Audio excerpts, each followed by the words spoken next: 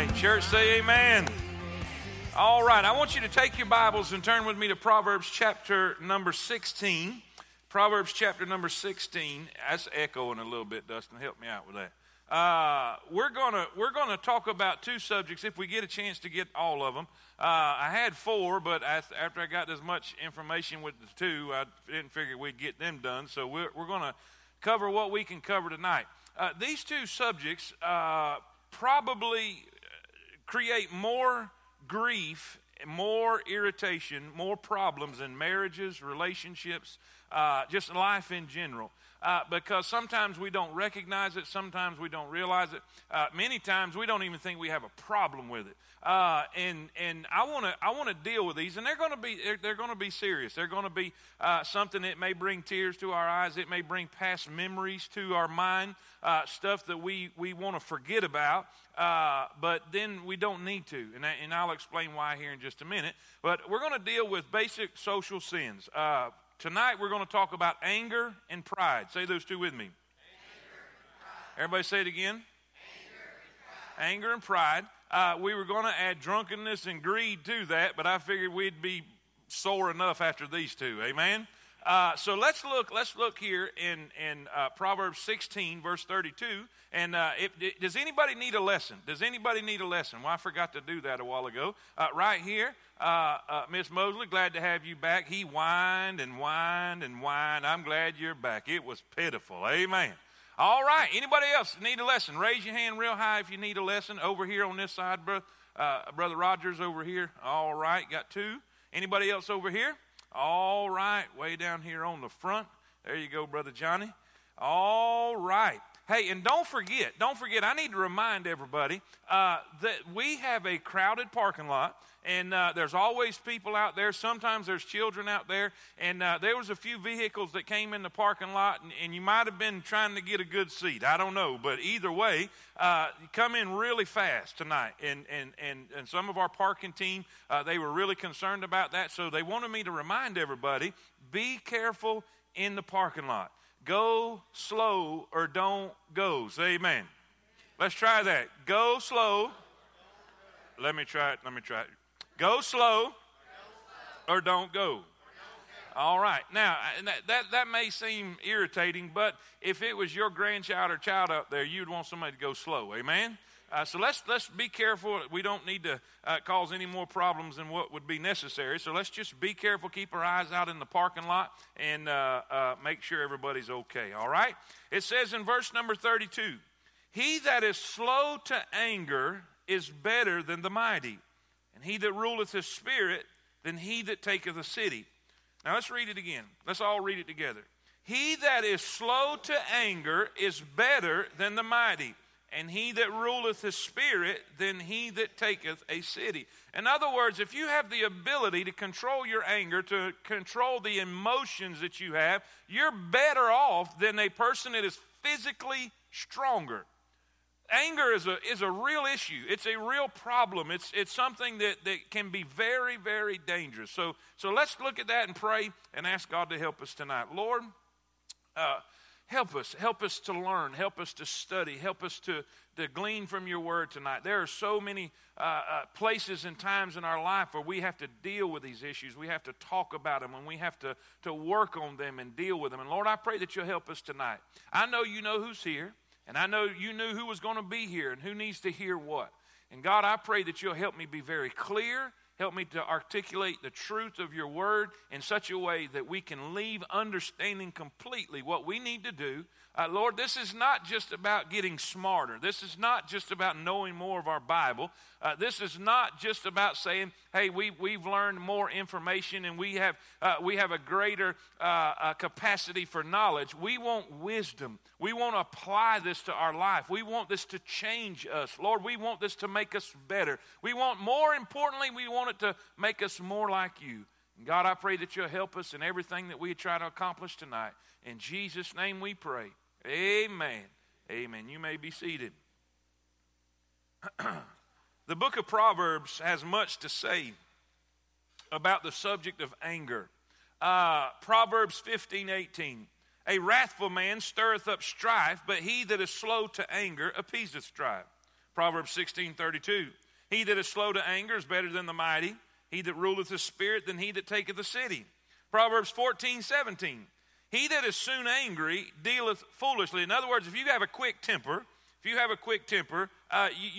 most likely going to act foolish.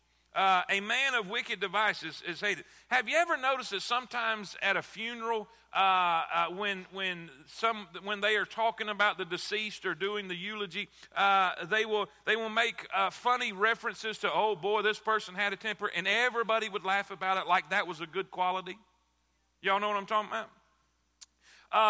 The Bible is very clear when it comes to anger and those that are quick to it, quick-tempered. It's not a good thing. Say amen right there.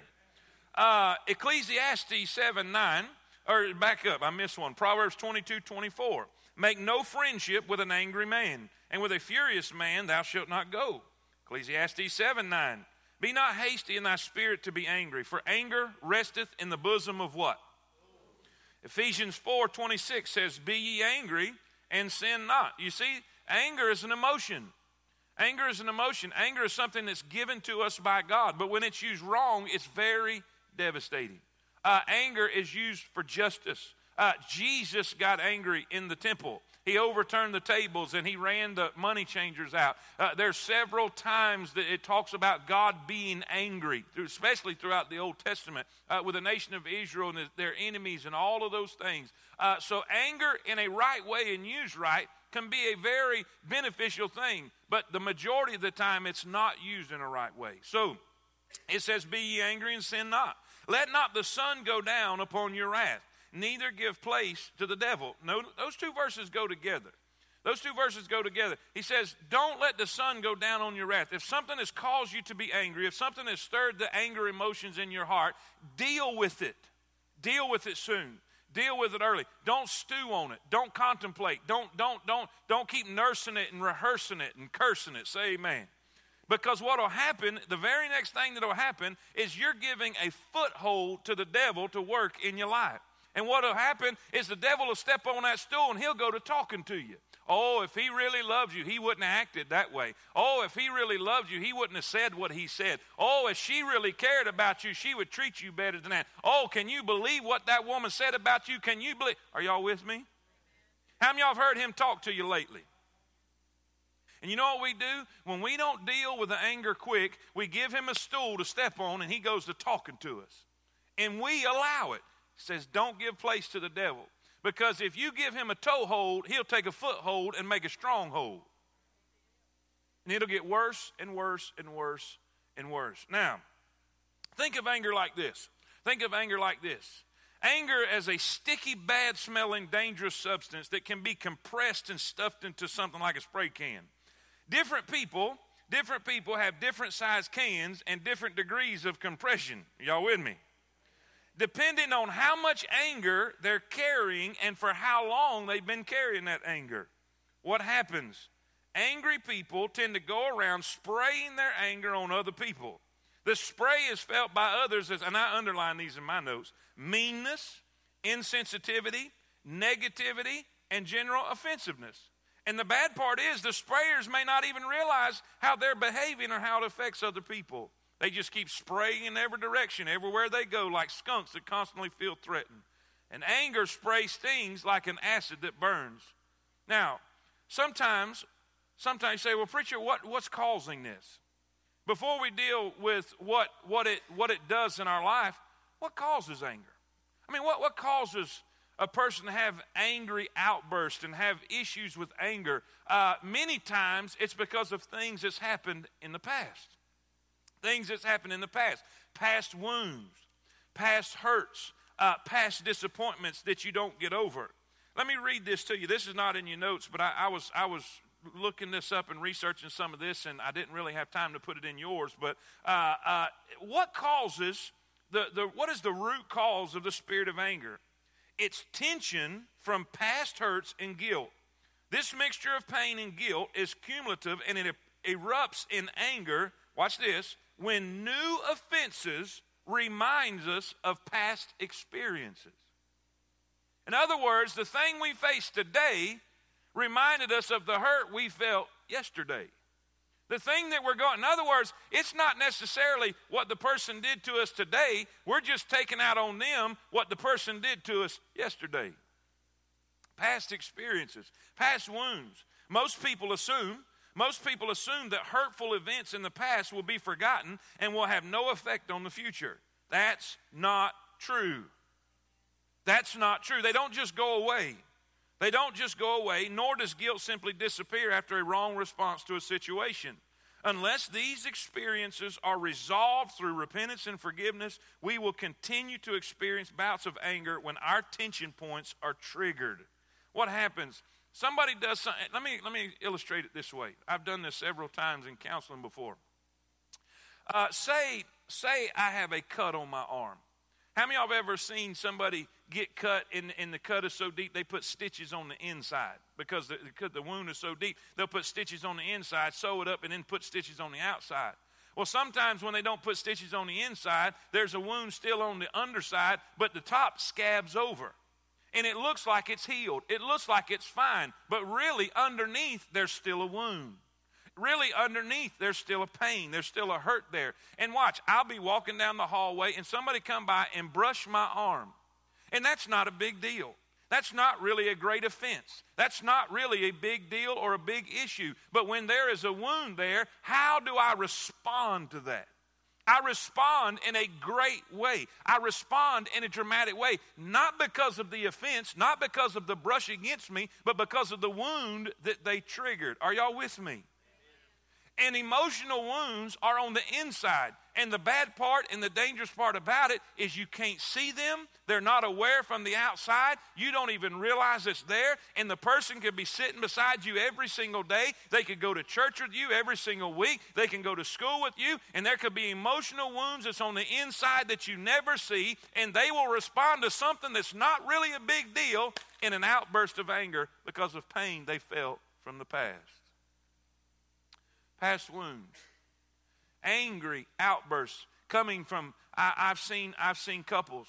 I've seen couples where one cheated on the other, one wounded the other in such a way. And they say, well, let's just get over it and forget about it. We'll just go on like it never happened and everything will be all right. And years and years and years and years down the road, that wound that was created was never dealt with, was never healed, never got counseling, never got help. And because of that, it was always there, still open, and we are responding in such a ways here today from something that happened way back then. And we wonder why they respond to us. And sir, she may be taking out on you what somebody else did to her in her youth. Are y'all with me? Say amen. Angry outbursts, anger, wounds that haven't healed, disappointments in life. And here we go. What do? What happens? What happens when those things take place? Two things, symptoms, if you will. Symptoms of hidden anger. Two things usually take place. First, our relationships are hindered. We have hindered relationships. We can't develop relationships with people. Why is that? Because many times, because of the wound that we have before, we're afraid to get close to people because we don't want to get hurt again. And if we can keep people afar, if we can keep people at a distance, if we can keep people out there, I mean, you can develop a relationship almost to a certain point, and then you stop it and you make an excuse why you have to quit it. You make a reason why, or you always keep people at bay. You always keep that wall up because you're afraid you're going to get hurt again. And when anger's not dealt with and these wounds are not dealt with, many times it hinders our relationships. It hinders marriage relationships. It hinders friendships. It hinders, listen, you just can't develop the friendships and relationships you want to develop. Not only that, but we find that we see an issue with maturity. Maturity is halted. Preacher, what do you mean? Let me read it. It affects our mental maturity, spiritual maturity. Unresolved anger freezes our emotional maturity level near where it was when the hurtful offense occurred. Suppose your parents divorced when you were 12. You were devastated, and your anger can begin to fill in all likelihood, you also got stuck near that emotional level. You may have an adult body, but you probably got the heart of a wounded 12-year-old. Maybe you're not the angry person, but you live with one. In that case, you may find yourself asking from time to time, why is he so childish? Why does she say those off-the-wall, immature things that hurt us? It's because something happened somewhere along the line that stopped the process, stopped the maturity process. And now we're still treating our spouse, or we're still treating our friends like that 12-year-old that got hurt that wants its childhood back. Now, I know these are heavy issues, and I know we ain't going to be shouting tonight. I'm just going to tell you that right now. But these are so many things that we're going to talk about tonight that is killing marriages today. It's killing relationships today. It's killing churches today. Man, churches are splitting, churches are splintering, churches are fighting and fussing over things that shouldn't even be. And listen, we got to deal with it. Church, say amen. All right, what do we do? What do we do? We can't I wish we could go into a time machine and go back into time and keep that wound from taking place. Keep that hurt from happening. I wish we could do that, but that's just not feasible. Jesus said when he spoke to his disciples, he said, it's impossible, but that offenses will come. You're living in a world that's imperfect. You're living with imperfect people. And when you've got imperfect people living in an imperfect world, there's going to be problems sooner or later. There's going to be hurt feelings sooner or later. There's going to be issues sooner or later. It's impossible, but offenses will come. They're going to come. They're going to come. So what do we do? What do we do when we've been hurt? What do we do when something happens to us out of our control? Sometimes we get angry when we lose control, when we feel things are out of our control. How many of y'all like to feel like you're in control of things? Be honest. Be honest. How many of y'all wigs it out when things get out of control? Listen, that causes anger. Disappointments. Things that you thought was going to take place that didn't causes issues with anger.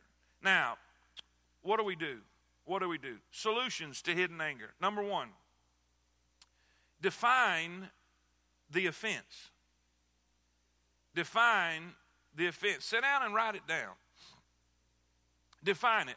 Why is that so important? Why is that so important? Because sometimes we might be angry at something that's not a legitimate issue. And when we really sit down to think about the problem and we really write it down and really try to define why we're angry, why are we hurting, why are we in pain, it's usually not what we think it is. So how do you know that? Because what we've done is created a stool for the devil to step on and talk to us for years and years and years. And by the time we really start to deal with the real issue, he's done blown it so out of proportion, it's not what we thought it was. That person that hurt us is really not the wicked witch of the West. That person that hurt us is really not the Antichrist. That person that hurt us, that deal really isn't what we think it is now after listening to the exaggeration and the lies of the devil for so long. Define it. What verse are we using in Proverbs? It says, he that answereth the matter, Proverbs 18:13, he that answereth the matter before he heareth it is a folly and shame unto him. Make sure you know what the real issue is. Make sure you know what the real deal is. Define the offense. What really took place? Number two, this is big. This is big. And this is skipped all the time. Allow yourself to grieve. Allow yourself to grieve. I've heard spouses tell the other spouse, look, I asked forgiveness. I said I'm sorry. Just get over it. Let's go on. That's the stupidest thing you could ever say. That's the craziest thing you could ever say. When a wound, that's just like when somebody dies, oh, you're going to get over it. It's not going to be long. You'll get over this. We wouldn't say that, would we? Or you shouldn't. I hope you got more sense than that. Y'all with me? What do? We let them grieve. The Bible says something very clear about this. Ecclesiastes chapter 3, verse 1 and 4. To everything there is a season, and a time to every purpose under the heaven. A time to, say it with me, a time to, and a time to mourn, and a time to, what does that mean? Some of us just need to have a good old-fashioned cry. Just a good old-fashioned cry. And get it out of our system. We teach, especially the boys. When I was growing up, I mean, they probably don't do it no more because they're all getting in touch with their feminine side, I reckon. I don't know. But when I was a boy growing up and you got knocked down, you was told, get up, boy, get up. Suck it up. Walk it off. Don't you cry. You're tough. We don't cry. Y'all with me? Now, that's not always a good thing, I don't think. But I don't think we need to over-sissify our boys neither. I'm just going to tell you. We're living in a generation where they're feminizing the boys and making the girls masculine. That shouldn't be. But I think a lot of times when we overdone it, we make them feel like that you can't show emotion. The Bible says that Jesus went into the city and wept openly over the city. Now, if you really study the word out, it means an uncontrollable weeping. I mean, a wailing, a weeping over the city because of their unbelief. He went and wept when Lazarus died to associate his grief with theirs. Listen, Jesus showed us it's okay to weep. Sometimes we got to define the offense. What really happened to us? Sometimes we just got to grieve. Just allow ourselves to grieve over the hurt. Grieve over the wound. Grieve over the offense that's taken place. Then number three, try to understand your offender. Try to understand your offender. 1 Peter 3:8. Finally, be ye all of one mind, having compassion one of another. Love as brethren, be pitiful, be courteous, not rendering evil for evil or railing for railing, but contrariwise blessing, knowing that ye are thereunto called, that ye should inherit a blessing. What's that mean? Sometimes you ever heard the old saying, don't judge a man till you walked in his shoes? Sometimes when we understand what's taking place in the other person's life, we can understand why they responded to us or hurt us in the way that they did. Sometimes people will treat you a certain way because that's all they've seen their whole life.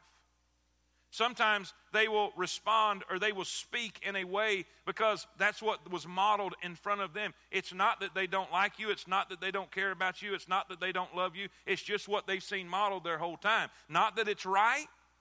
But it's a little bit easier to forgive that person when you know where it's coming from.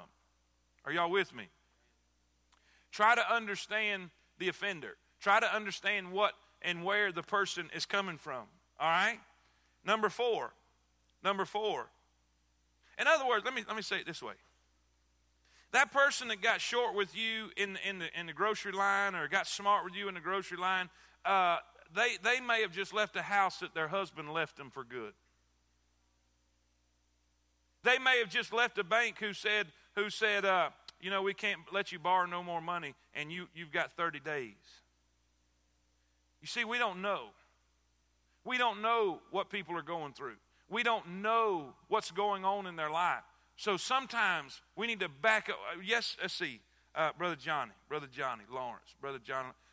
What day did we go to the funeral? Yesterday. We were at the store in line, and I'm sitting there, and I've got a water. He's got a water, and we're trying to get to the funeral. We're kind of late, and this guy's up there, and it seems like he's taking forever. It seems like it's just like, and I'm not the most patient one in the world, and I'm working on that, and God's still working on me, and you are too. Say amen. So let's clarify that before I go any further. Amen. So I'm sitting here, and we're going to have to run the card again. And I look at Brother Johnny in my eye, then the guy said, "You have 53 cents on your card." He said, "Okay, run that." And then he started taking coins out of his pocket. Man, I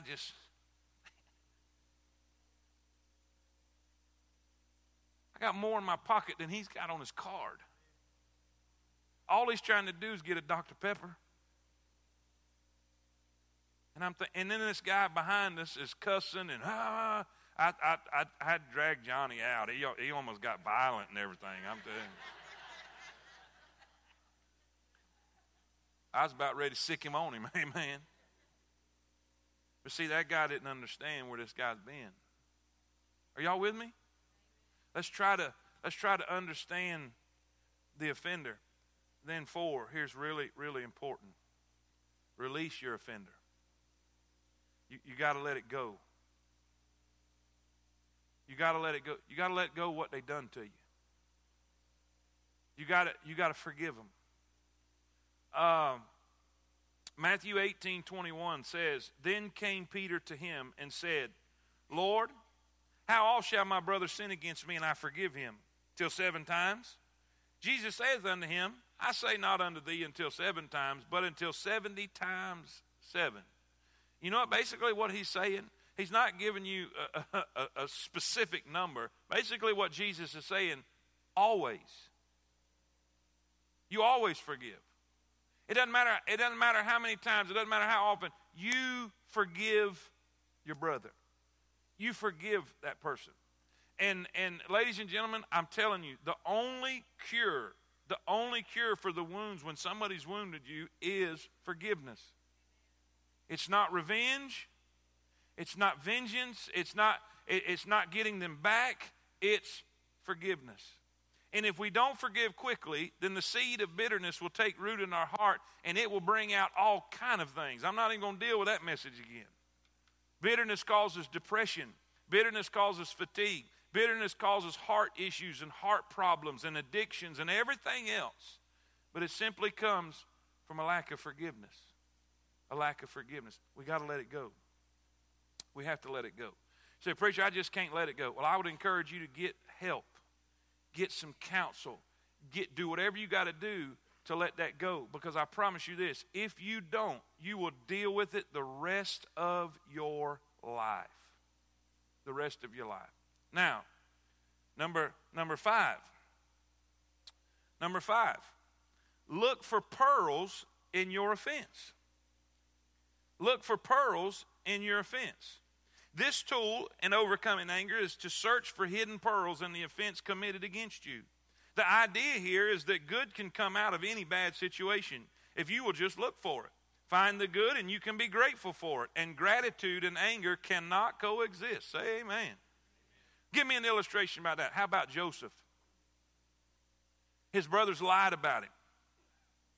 Now think about this. Let's apply some of the stuff we just learned. You know, if Joseph would have thought about it, he would have looked back and said, you know what? My dad favors me. My dad favors me. He shows favoritism to me. And you know what? There's something very hurtful about somebody else being favored above you.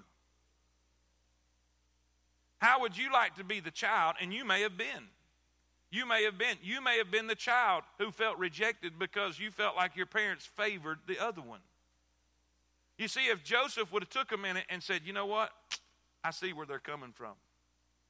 But they hated him and they were bitter against him because he was a favored child. His father loved him more than all of them and gave him the coat of many colors. And that was the very thing that they lashed out against in their anger. They sold him into slavery and then come back and took their anger out on their father, lied to their father and caused him to grieve and said, your favorite one's dead. But then later on we find that he is on the throne. He is in the palace. He is ruling and reigning. He's accomplishing the will of God. And when the brothers came, God reminded him of the dream, and Joseph took care of them. And this is what Joseph said. You meant it for evil, but God meant it for good. What was Joseph doing? He was finding pearls in a bad situation. He found areas that he could thank God for. He found areas that he could be grateful for. And he looked at the bad things that happened to his life. He said, you know what, God? You know what, God? If that hadn't happened, this wouldn't have happened. If that wouldn't happen, I wouldn't be here. And listen, the devil might have tried to kill me, but look here. I'm still here. Somebody say amen. Listen, look for pearls in the offense. Number 6, put your feelings in writing. Put your feelings in writing in the form of a letter, but don't mail it. Say amen. No stamp. Amen. Don't mail it. When you spell out your hurts and your frustrations and your fears, researchers say it almost as if your anger is released through the ink of the pen. You may not feel the effect immediately, but you can in time. I've done this with people. I've done this exercise with people. I've had them write it down because sometimes the one that hurt you is no longer alive. Sometimes the one that hurt you is either passed away or maybe they've moved away and you wouldn't know how to get a hold of them. So you couldn't talk to them in person.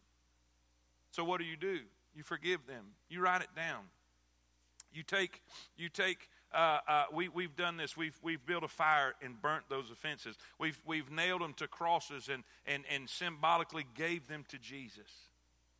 But sometimes it just helps to articulate what's happened to you, to put it down and saying, God, I'm giving this to you. You take it. You take it. The teenagers did something similar, did an exercise similar when they were dealing with the same topic, and they titled it Let It Go, and they made balloons, and they tied their hurts, and they tied their wounds, and they tied those disappointments that they had, and they tied them to balloons and let them go. And sometimes we just have to let it go. Church, say amen. Listen, then this is a biggie. This is a biggie. That's why it's last. Reach out to your offender. Reach out to your offender. I want you to turn with me to the book of Job, or Job, whichever you call it.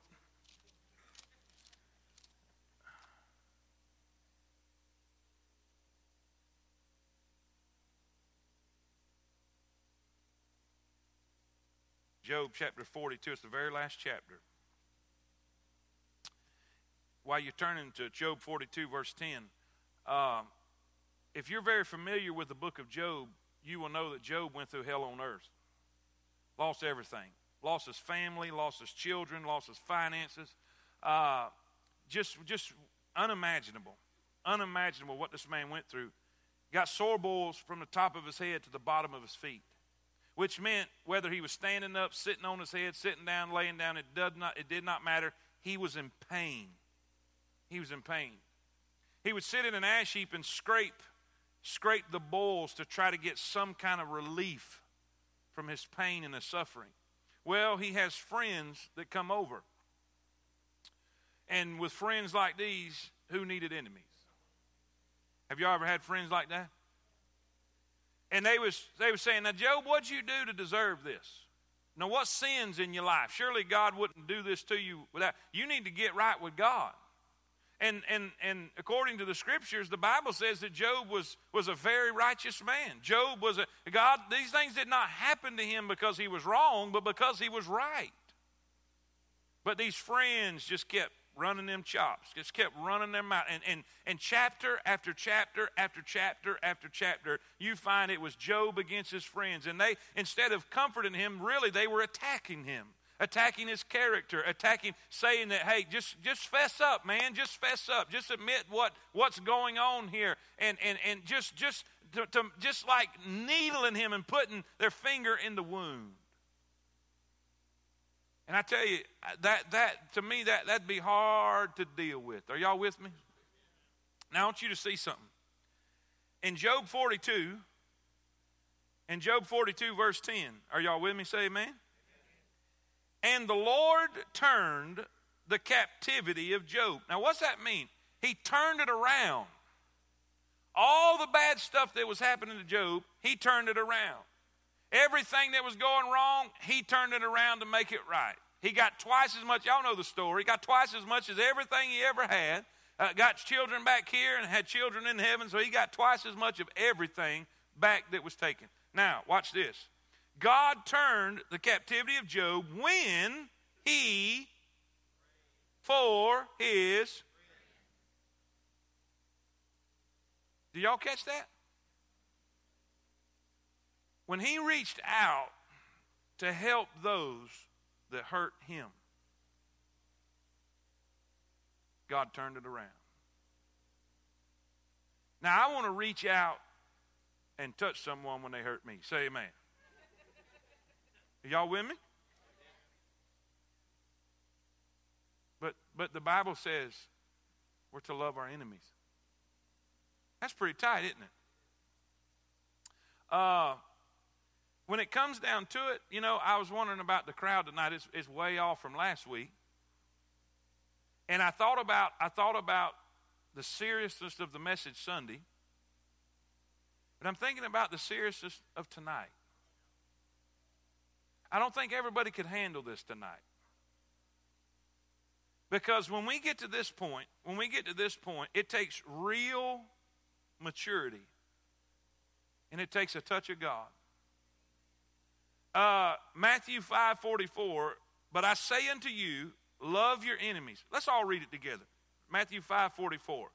But I say unto you, love your enemies, bless them that curse you, do good to them that hate you, and pray for them which despitefully use you and persecute you. Ooh. Does that make anybody else draw up too? But watch. God didn't turn it around till he reached out for his friends. When Job prayed for his friends. Now, it's one thing to let it go. It's one thing to say, I forgive you. And by the way, I've said I forgive you, and I didn't forgive them. If you say you forgive them and you still can't stand to look at them, you didn't forgive them. If when you have the memory of the wound and the hurt and it still bothers you, you didn't forgive them. I had a really bad situation happen to me one time in my life, and I've told y'all about this, and I'm not going to go into detail about it. But I promise you this. I knew that I had forgiven him when it no longer bothered me. The next day after it happened, I called and said, hey, you know, I did the Christian thing. Hey, listen, I'm sorry. Please forgive me, and I forgive you, and blah, blah, blah. And I went through all the motions, and I still had it right here. And every time I saw him, I had it right here. But when I reached out to him, and God told me to, and by the way, I didn't want to. God told me to. But when I did, God took it away. God took the hurt. God took the pain. God took the frustration. God took the bitterness. He just took it away when I reached out. Now, some of you got hung up down through those numbers 1 through 7. But I promise you this. When you do, it will change your life. It will change your marriage. It will change your relationships. You will be able to sleep again. You will be able to have peace again. You will be able to experience good relationships again. Are y'all with me? Now listen. Number 2. Second issue that we need to deal with tonight. And really, this second one is probably a reason why we won't deal with the first one. Are y'all with me? Pride. Let's all say that together. Pride. Oh, preacher, I don't have no problem with pride. All right. We'll see. We'll see. We're going to go into detail. Have you ever heard that if you mow the grass and find 7 cars, you might be a redneck. If you've ever had to climb a tower with a can of spray paint to defend your sister's honor, you might be a redneck. If you go to the family reunion looking for a date, you might be a redneck. Amen. How many of y'all know what I'm talking about?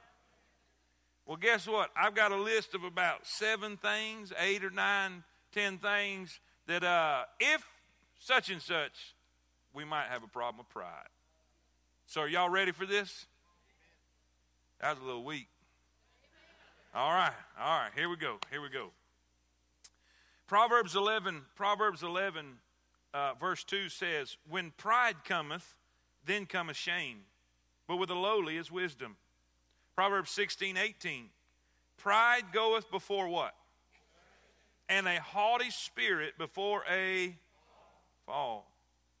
Great illustration is the Apostle Peter. Peter was a great man of God. He was, man. We can say what we want about him, but nobody else walked on the water. Nobody else defended Jesus in the garden.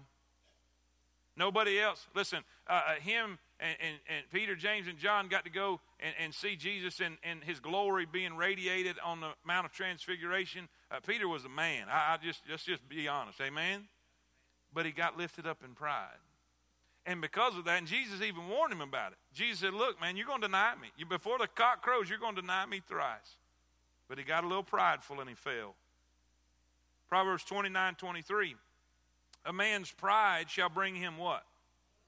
But honor shall uphold the humble in spirit. Let's describe pride a little bit.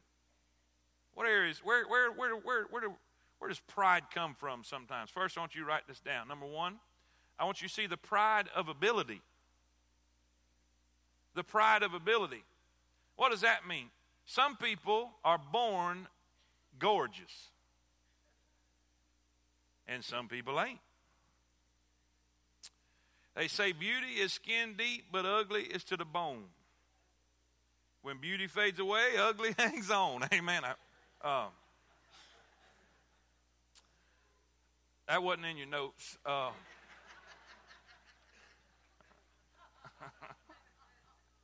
Some people are born with the ability to sing like a mockingbird. Some people are born 6'4", 250, and ripped like a tater chip. Say amen. I look out on that field watching them football games, and man, I'd have loved to have been able to do that. I'd have loved to have been able to run down the sidelines and catch a pass or throw the touchdown pass and all that. Some people are just gifted. I mean, just genetics. We were sitting in the gym the other day, and man, I seen guys in there had more rolls in a bakery. Say amen. I mean, they had lumps all over them. I mean, just muscles everywhere. And some are just so genetically, just their DNA, and some of us just ain't. Say amen. But what happens is we are born gifted in a certain way and think it's all about us. Now watch what God says about this. Paul, he deals with this. He deals with this in 1 Corinthians 4:7 when he's talking about people that were really being braggadocious about their gifts or being arrogant about their gifts. He says, for who maketh thee to differ from another? And what hast thou that thou didst not receive? Now if thou didst receive it, why dost thou glory? As if thou hadst not received. In other words, God gave it to you. What are you bragging about? And sometimes, listen, pride can destroy a preacher. Because God gifts him and helps him be a good speaker. And he gets to thinking it's all about him. Sometimes pride destroys singers. I've heard people say, yep, when the devil was kicked out of heaven, he fell right down in the choir. I've seen arguments. I've seen fusses and fights and complaining. Oh, I didn't get to sing this song. She sang 3 and I only sang 1 or this and that. And all that is pride. If it wasn't for God, we'd all be in hell. We have no rights. We're slaves to Jesus Christ. We have no rights. And when we feel like our rights have been violated, we get angry and prideful. Are y'all with me? I don't even have a right to stand here before you tonight. If I got what I deserve, I'd be in hell tonight. I've seen young preachers and speakers and even older ones feel like they are owed a crowd or a following or a big church or a big ministry and that's pride. That's pride. The pride of ability. Listen, if God gave you great ability, you better remember where you got it from. You better thank God every day for it. Because I promise you this, you may not believe this, but God can take it just as fast as He gave it. Are y'all with me? Listen, the pride of ability. Then, number 2, the pride of authority. The pride of authority. The Bible says, 1 Timothy 3:1, this is a true saying. If a man desire the office of a bishop, he desireth a good work. But in verse 6 he says, but not a novice, lest being lifted up with pride, he fall in the condemnation of the devil. Isn't it amazing what a title will do for somebody? They're just a great person to be around, a fun person to be around. You give them a title that goes their head and they go plumb stupid on you. I've seen it with cops. Now, I appreciate our law enforcement. I do. I don't call them pigs. I think that's disrespectful, and don't ever do that around me. Don't make fun of them. But I have seen men with an inferiority complex, and they get a badge, and then they think they are the stuff. Are y'all with me? And a little bit of authority goes to their head, and they get lifted up in pride. Paul said, be very careful who you give people authority, because it will go to their brain. Does anybody know what I'm talking about tonight? Number 3. We'll move right along there. Then we see the pride of abundance. Not only the pride of ability, not only the pride of authority. And you know what? One of the fastest places that could take place is in a church. This is kind of a joke, and I don't mean it that way, but people ask all the time, well, how many deacons y'all have? I said, 1. Brother Mickle's our long-standing deacon. He's been here before I was, a long time before I was.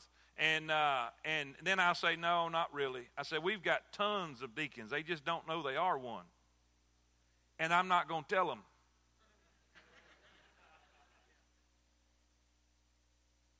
Well, I'll tell you what. Listen, the word deacon is diakonos. It means servant. We've got so many servants around this place that are busting it every week to make things happen. There's no way I'm going to give them a title. Say amen. And I mean that in a humorous way, but I've seen it happen so many times. So many times. A title, authority goes to our head, and pride causes issues. Then the pride of abundance. What happens? God begins to bless us. God begins to bless us, and we begin to compare who we are with other people because of what we have. Oh, that's dangerous. Dangerous. The Bible says in Luke 12, verse 15, and he said unto them, take heed and beware of covetousness, for a man's life consists not in the abundance of the things which he possesseth. And he spake a parable unto them, saying, the ground of a certain rich man brought forth plentifully. And he thought within himself, what shall I do? Because I have no room where to bestow my fruits. He said, this will I do. I'll pull down my barns and build greater barns. And there will I bestow all my fruits and my goods. And I will say to my soul, soul, thou hast much goods laid up for many years. Look what you've done. Look what you have. Take thine ease, eat, drink, and be merry. But God said unto him, thou,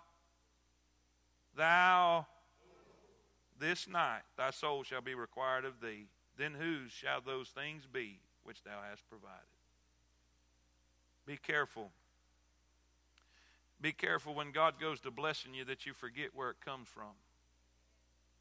God gave the nation of Israel a specific warning when he sent them into the promised land. because he knew he was going to give them an incredible amount of abundance, an incredible amount of blessing, houses that they did not build, orchards that they did not plant, wells that they did not dig. Are y'all with me? All of these blessings. And he said, but beware. Be careful that when you go in and you're blessed to abundance and you have everything going your way and you're getting everything you want, and you're having all these good things and all these blessings that I've given you, that you forget where it comes from. But guess what they did? They forgot where it come from. And you know what? It's human nature. It's human nature. When we're on our deathbed or we're on an issue with life or we have problems, man, we'll search God and we'll pray and we'll seek God. But you let things go well and you'll let things go good and you'll let everybody be happy and be what it's supposed to be, and you let God start pouring blessings on our life. It's very easy to get so caught up with the blessings that we forget about the blesser. And let's be careful with the pride of abundance. Now, here's some things.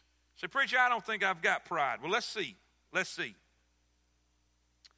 Here's some symptoms. I enjoy being the center of attention. I don't think I do. Ask those around you. See what they say. Much of my conversation is filled with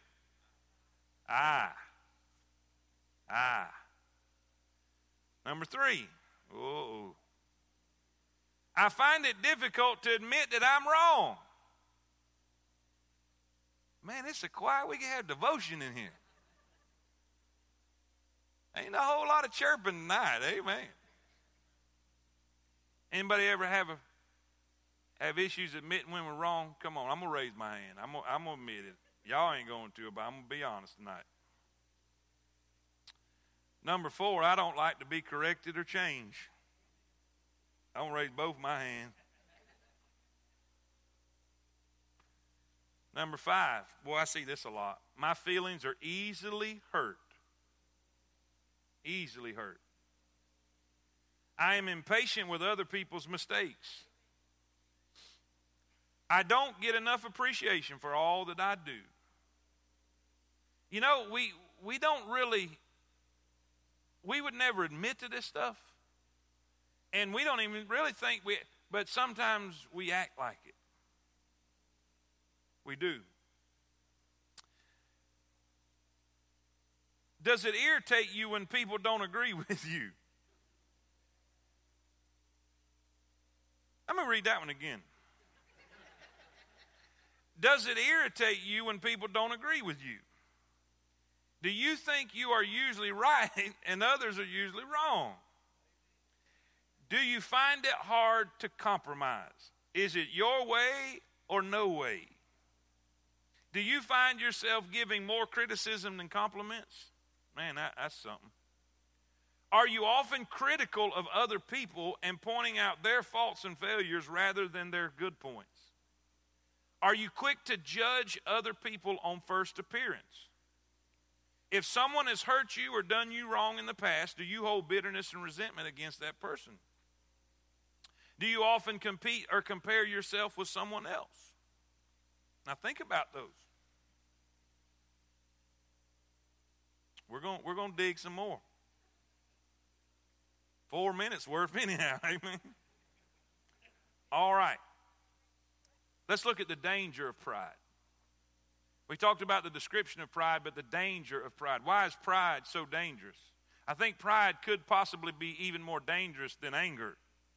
It's dangerous because of its deception. Write that word down. Someone once said pride is the only disease that makes everyone sick except the one who's got it. It says in Galatians chapter number 6, verse 3, for if a man think himself to be something when he is nothing, he deceiveth himself. Have you ever heard that saying, I wish I could buy him for what he's worth and sell him for what he thinks he's worth? Amen. We're getting somewhere now. If a man think himself to be something when he is nothing, he deceiveth himself. Proverbs 26:12. Seest thou a man wise in his own conceit? There is more hope for a fool than of him. And that person, in other words, that person that You can't tell him nothing. You can't teach him nothing. All right, we see the danger of pride in its description, then the danger of pride in its destruction. The danger of pride in its destruction. Proverbs 16:18. Pride goeth before destruction, and a haughty spirit before a fall. Proverbs 29:23. A man's pride shall bring him low, but honor shall uphold the humble in spirit. Walter Lloyd wrote and attributed to a deckhand on the Titanic in Southampton on April 10th, 1912. He allegedly said it to Miss Sylvia Caldwell, second-class passenger, when she asked about the safety of the ship. In his book, A Night to Remember, he said that this deckhand supposedly said even God himself couldn't sink this ship. And we know the outcome of that. Pride is very, very destructive. Then lastly, we got to hurry. Got to hurry. Let's deal with pride. How many of y'all ready to deal with it? Okay, let's try this question again. Let me give you some good advice. If you don't deal with it, he will. And your belt's smaller than his. Y'all with me? Okay. All right. Let's deal with it. Tell your neighbor, deal with it. All right. First we find, number one, self-involvement. In other words, God gives us a chance to deal with our own pride. Humble yourself under the mighty hand of God, and he will exalt you in due time. All right? He gives us an opportunity to deal with it so he won't have to. All right? Does that make sense? Everybody with me? Recognize. First, in self-involvement, there's two things: recognize and repent. Let's look at some of the symptoms here. How do I recognize pride in me? How do I recognize pride in me? Here are some indications pride is creeping up in your life. A spotty prayer life. A spot when you're not praying right. Why? Why does that reveal pride? Because it suggests that I'm not actively relying on God nor aware of my need for him. And that's something. Weariness. You're tired all the time. Is often the result of trying to do more than God intends, which means I am not letting him order my day. Preacher, you just don't know my schedule. Here's your schedule. Wake up in the morning and say, God, what do you want me to do first? Do that, and then say, God, what do you want me to do second? Then do that. Don't worry about it all. Worry about the one thing. And at the end of the day, God will give you strength and power and ability to accomplish what he wants you to accomplish, and it changes everything. Y'all with me? Say amen. Anger can mean that I'm not trusting God's sovereign plan and timing, and I'm trying to take control from him. Are y'all with me? Say amen. If I have a critical spirit, this is the sorry act of bringing others down in order to lift up myself. Underline that. A critical spirit is the sorry act of bringing others down in order to lift up myself, and often points to an inflated sense of self. A defensive reaction to criticism. In other words, when somebody critiques you or somebody shares a correction with you, you get angry about it and get defensive automatically. Despondency in any failure after failure and the inability to laugh at my mistakes also suggests that I'm taking myself too seriously and thinking of myself too highly. Taking responsibility for success. Accomplishment or financial prosperity may mean I have lost sight of God's gracious and undeserved provision, and I'm thinking it's me and not him. Impatience about having to listen, wait, serve, be anonymous, or being led by someone else all hint at an overdeveloped sense of importance. I had somebody say this one time. You know you have a servant's heart by how you respond when somebody treats you like one. Did you hear that?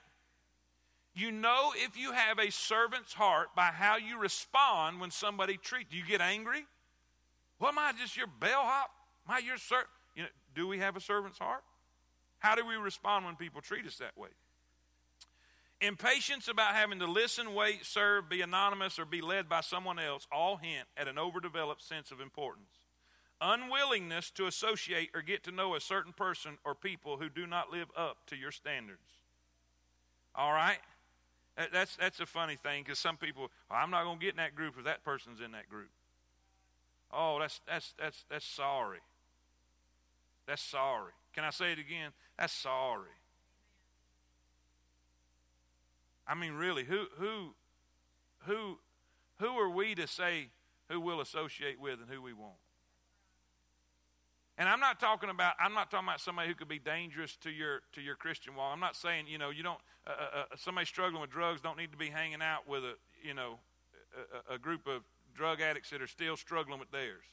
That's not what I'm talking about. I'm talking about when you think you're better than somebody else. Are y'all with me? All right, that's self-involvement. Number one, how do we deal with pride? Self-involvement. We deal with it. We recognize it and we repent. We say, Lord, help me with this. I am sorry. Help me with this. Number two, if we don't, there's going to be sovereign intervention. If you belong to Him, God will humble you. Humble. Tie that word in with humiliate. How does God humble His children? Humiliate. Say that with me. How many of y'all like being humiliated? That's what I thought. I don't either. But that's the way to be humbled. Watch. God humbled Nebuchadnezzar. I wish I could go into detail with that. God humbled David, didn't He? Run him out of the kingdom. God humbled Samson, had his eyes poked out. He was being mocked and made fun of because of his sin. God humbled Peter. He denied the Lord 3 times, went out and wept bitterly. He humbled Peter. He humbled Dr. Brown. Dr. Brown was the president of the college where I went to Bible college. He said one time he was at a grave site doing a funeral, and they had the open grave there and the casket there. Well, he did the service, and as people were leaving, the funeral director came up to him and said, "Son, that is," and it was when he was a very young preacher. He said, "That's one of the best funerals I've ever heard in my life. I tell you what, that was an incredible message." And he said, "Man, when you got it, you got it." Turned around and walked right into the hole.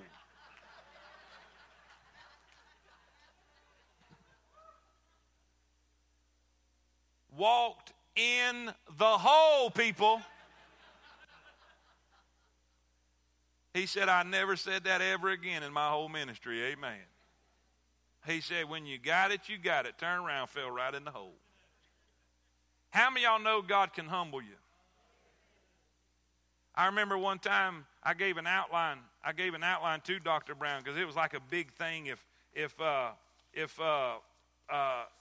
guys in the college was, in our class doing outlines, and if the preacher ever saw a good one, he would use it in the big auditorium, and, he would say he got this outline or this message from such and such. Well, he used one of mine. Oh, my head swole up about that big. He had to grease my ears to get me in the door. And I was talking to him, "Yeah, hey, that's my outline. Yeah, that's mine right there. Yeah. I mean, just and get my head getting bigger and bigger and bigger." Well, Preacher Brown went and that afternoon was looking over, did it that morning, and that afternoon he was looking over, and I had taken the whole points out of context from what the chapter really said. Then he come back that night and said, "This is what I preached this morning, and that was wrong, but let me tell you what it's supposed to say." That wasn't really my outline. I don't know whose outline that was. I promise you, God knows how to get us humble. And I found out that if we don't do it ourselves, when He does it, it's a whole lot more painful. How many of y'all agree with that? Amen. Let's deal with our pride and anger. We're out of time. The teachers outside are angry. All right, so we're going to dismiss. How many of y'all need some extra prayers to deal with some of these things we talked about tonight? I do too. So let's pray for each other. Y'all just pray for those sitting in your pew. Father, we come before you, and we ask you to help us with our past hurts, our past